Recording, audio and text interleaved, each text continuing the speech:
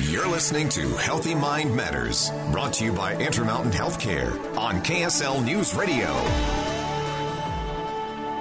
Thank you for joining us for Healthy Mind Matters. I'm Maria Chaleos. Today we are talking about pain management and the use of opioids and how they're not all the same when it comes to pain management. With me, Kim Campani, Executive Operations Director for Pain Management Services at Intermountain Healthcare. Kim, let's help out patients. They go into their doctor. What kind of conversation should they be having with their doctor when they're going in for some sort of procedure or they're having some sort of back pain? What kinds of questions should they be ready to ask their physician? Well, first of all, we want to empower patients to make sure they're having meaningful conversations with their providers, asking questions such as, how much pain should I expect from this? Setting realistic pain goals, realizing that eliminating all pain is not always appropriate nor reasonable.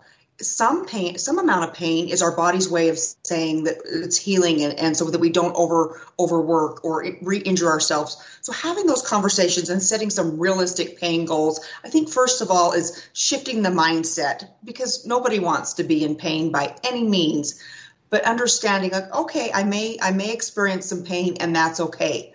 But also we don't want the pain to be excruciating or out of control so that patients can't heal.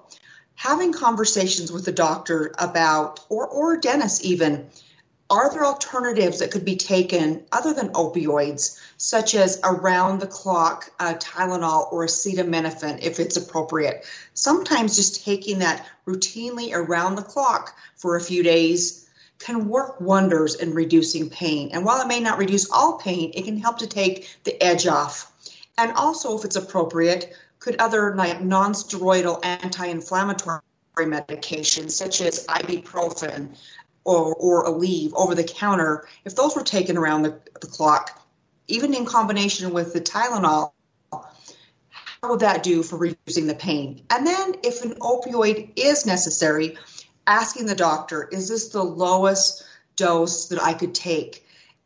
When do you recommend could I take that? Do I need to take this as scheduled? Usually we want to recommend with opioids that it's not scheduled pain relief around the clock. It's just more of an as needed.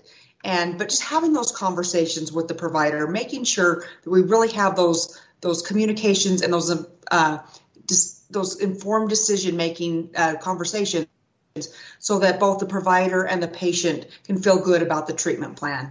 Kim, maybe it's important to talk just for a moment about the job of pain and why it is important to feel pain and know what's happening with our bodies. So pain is a way with different receptors throughout our body that let us know that something is not right due to an injury, due to inflammation, or due to many other different factors. So pain is a natural response. And we've grown up with pain, all of us have in one point or another, but there's many different types of pain. And I think just making sure the goal of pain management is to make sure that patients can adequately deal with this and that we're treating it appropriately. Everybody has a different pain tolerance, meaning some people can tolerate pain much more than others. And so we want to find appropriate treatment options for them. We know that there are many Americans suffering from chronic pain, and prescription opioids can help to manage some types of pain in the short term. However, Maria, we don't necessarily have enough information about the benefits of opioids long term, and we know that there are serious risks of opioid use disorder and overdose, particularly with high dosages and long-term use.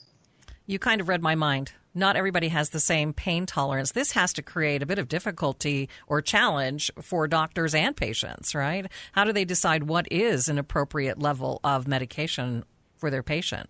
Well, that's where I think having those conversations between a patient and a provider are very important.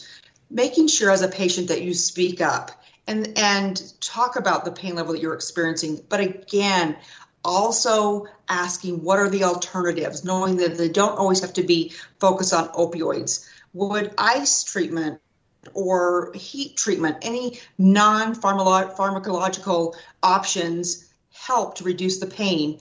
And then again, like we say, non-opioid medications. We have a lot of options now that are non-opioids that can help to reduce the pain. So just having those conversations, asking the doctors or the dentist, could something else work?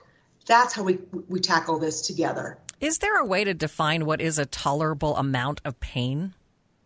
I know that may sound like a silly question, but I mean, what is tolerable how do we decide if we're experiencing a tolerable amount of pain?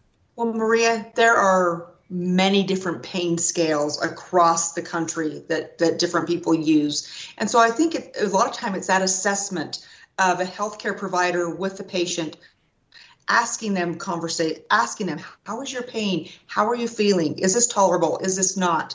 And having those discussions and that feedback from them. Like, something may impact me differently than it impacts you. So it's important to speak up, but it's also important to ask about options because, like I say, in the past, opioids were kind of our first line of treatment for pain. And we've learned a lot along the way. We know that opioids still do have a place, but many alternatives can be used instead of opioids. All right, we need to take a break. And you're listening to Healthy Mind Matters on KSL News Radio. Today we are talking about opioids and how they're not made all the same and some alternatives for treatment of pain. And we'll be right back.